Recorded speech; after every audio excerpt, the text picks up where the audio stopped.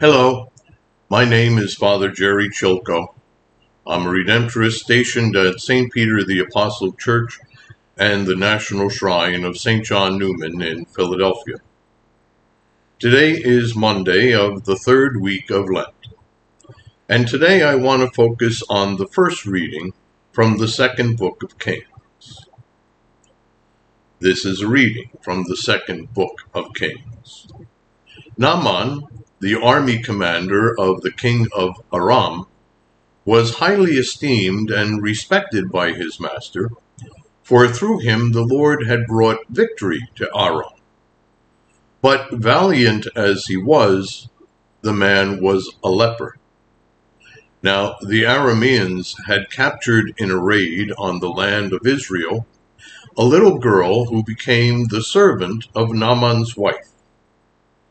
"If only my master would present himself to the prophet in Samaria," she said to her mistress, "he would cure him of his leprosy." Naaman went and told his lord just what the slave girl from the land of Israel had said. "Go," said the king of Aram, "I will send a letter along to the king of Israel." So Naaman set out, taking along 10 silver talents, 6,000 gold pieces, and 10 festal garments. To the king of Israel he brought the letter, which read, "With this letter I am sending my servant Naaman to you, that you may cure him of his leprosy." When he read the letter, the king of Israel tore his garments and exclaimed, "Am I a god with power over life and death, that this man should send someone to me to be cured of leprosy? Take note, you can see he is only looking for a quarrel with me."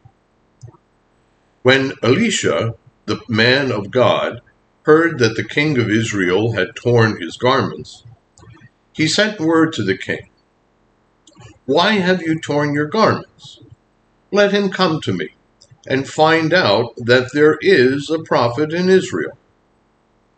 Naaman came with his horses and chariots and stopped at the door of Elisha's house. The prophet sent him a message, "Go and wash 7 times in the Jordan, and your flesh will heal, and you will be clean." But Naaman went away angry, saying, "I thought that he would surely come out and stand there to invoke the Lord his God, and would move his hand over the spot and thus cure the leprosy. Are not the rivers of Damascus, the Abana, and the Pharpar far better than all the waters of Israel? Could I not wash in them and be cleansed?" With this he turned about in anger and left. But his servants came up and reasoned with him. "My father," they said, "if the prophet told you to do something extraordinary, would you not have done it? All the more now, since he said to you, 'Wash and be clean,' should you do as he said." So Naaman went down and plunged into the Jordan 7 times at the word of the man of God. His flesh became again like the flesh of a little child, and he was clean.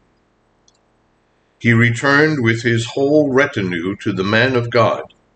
On his arrival, he stood before him and said, "Now I know that there is no God in all the earth except in Israel." The word of the Lord. Somewhere along the line, you probably heard of the KISS principle. Keep it simple, sweetheart. Although you may have heard other variations for the final S. That principle might be a good way to understand today's first reading. Naaman was a successful leader in a culture known for its elaborate customs and strict hierarchy. So, being afflicted with leprosy threatened not just his health, but his social status as well. He probably tried complicated cures and rigorous remedies, but none had worked. What would this prophet of Israel recommend? Naaman had probably pictured how the transaction would play out. There would be formal greetings and an exchange of gifts befitting a formal dignitary. But instead, Elisha snubs him by not even coming to the door. Compounding the insult, the holy man tells him to wash in the less than impressive Jordan River. Naaman didn't come all this way for this. Where was the elaborate ritual, the exotic ointment, the sacrifice of purification? It was insultingly simple. Lent is a time for us to seek a deeper, stronger relationship with the Lord. But it doesn't have to be complicated. Perhaps on Ash Wednesday, we began with a heroic regimen of prayer, fasting, and almsgiving. We sensed that we probably wouldn't be able to sustain it, but we tried to keep it up anyway, hoping it would bear some fruit. We may even have had a list of ideas of how the Lord should reward our piety. But God's grace is so accessible that we just have to ask for it. Our elaborate prayers don't change God. Quite the opposite. When we come to Him with humility and simplicity, He changes us. More than anything else, Jesus is looking for hearts that are open and ready to receive His word and act on it. He's looking for people who are willing to transform their everyday lives simply by welcoming Him to be a part of them. So we can set aside the complexities on our Lenten journey and rather set aside time to simply be with the good Lord Jesus. He just wants to be near us.